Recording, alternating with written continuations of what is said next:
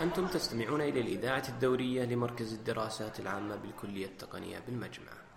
للحصول على آخر المستجدات يمكنكم الاشتراك بإذاعتنا على الآيتونز أو متابعتنا على تويتر @GSC1433. بسم الله الرحمن الرحيم. الحمد لله رب العالمين، والصلاة والسلام على نبينا محمد وعلى آله وصحبه أجمعين.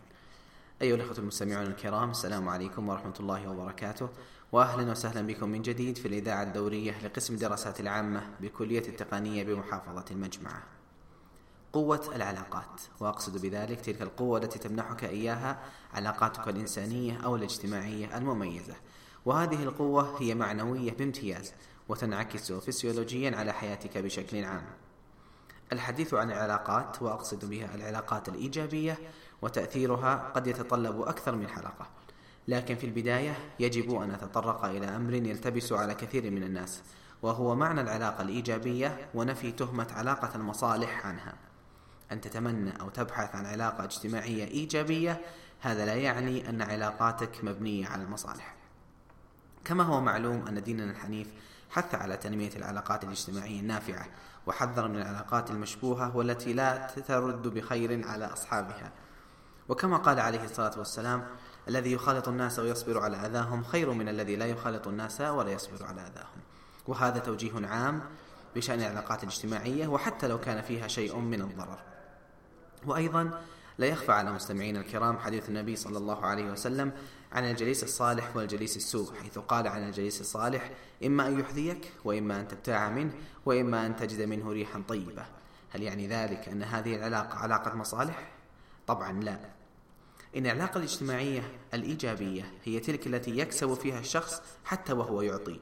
فمثلا عندما تبني علاقة اجتماعية مع إنسان لديه صعوبات في حياته، وتسعى أنت في مساعدته على تجاوز هذه الصعوبات رغبة في الأجر، فهذه علاقة إيجابية حتى لو لم تنتفع أنت من هذا الإنسان.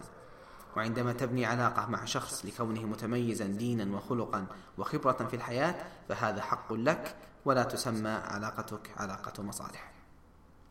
وإذا رغبت في ألا تخدع نفسك أو تقع في شرك علاقات المصالح، فإليك الطريقة. عند رغبتك في تكوين علاقة اجتماعية ما، فاعتبر أنها شراكة، واكتب عقدا بينك وبين الشخص الآخر يتضمن الشروط والواجبات لكلا الطرفين. فإذا وجدت أن علاقتك بهذا الشخص مشروطة بتقديم خدمات معينة، أو أنك لن تكون بجانبه في ظروف معينة، فعلاقتك بهذا الإنسان علاقة مصلحة بالنسبة لك. والعكس في حال كون هذه الشروط من قبل الشخص الآخر، فهذا يعني أنه ينوي أن تكون علاقته معك علاقة مصالح. العلاقات الاجتماعية السليمة هي التي تبنى على الأسس العامة كالدين والخلق إلى آخره، ولا تتضمن أي شروط أخرى، فيكون فيها الإنسان مستعدا للعطاء تماما كما هو مستعد للأخذ. هذه المقدمة ذكرتها فقط لأوضح مقصدي من العلاقات الاجتماعية التي تمنحك القوة في حياتك، وهي ما سأتحدث عنه تفصيلا الآن وفي الحلقات القليلة القادمة.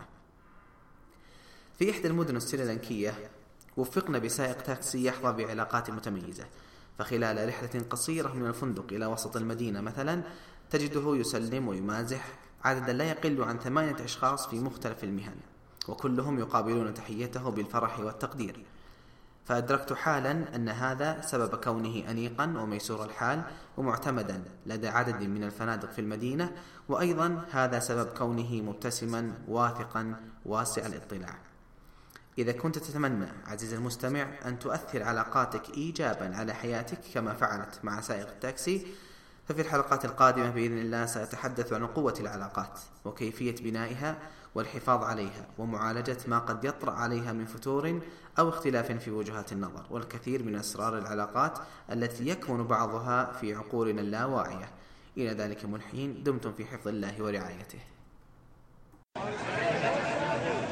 كان معنا عزيز بن عبد الرحمن الشبلي من مركز الدراسات العامة بالكلية التقنية بالمجمع. للتواصل يرجى متابعتنا على تويتر @GSC1433 أو المراسلة عن طريق البريد الإلكتروني GSC1433@gmail.com. شاكرين لكم حسن استماعكم.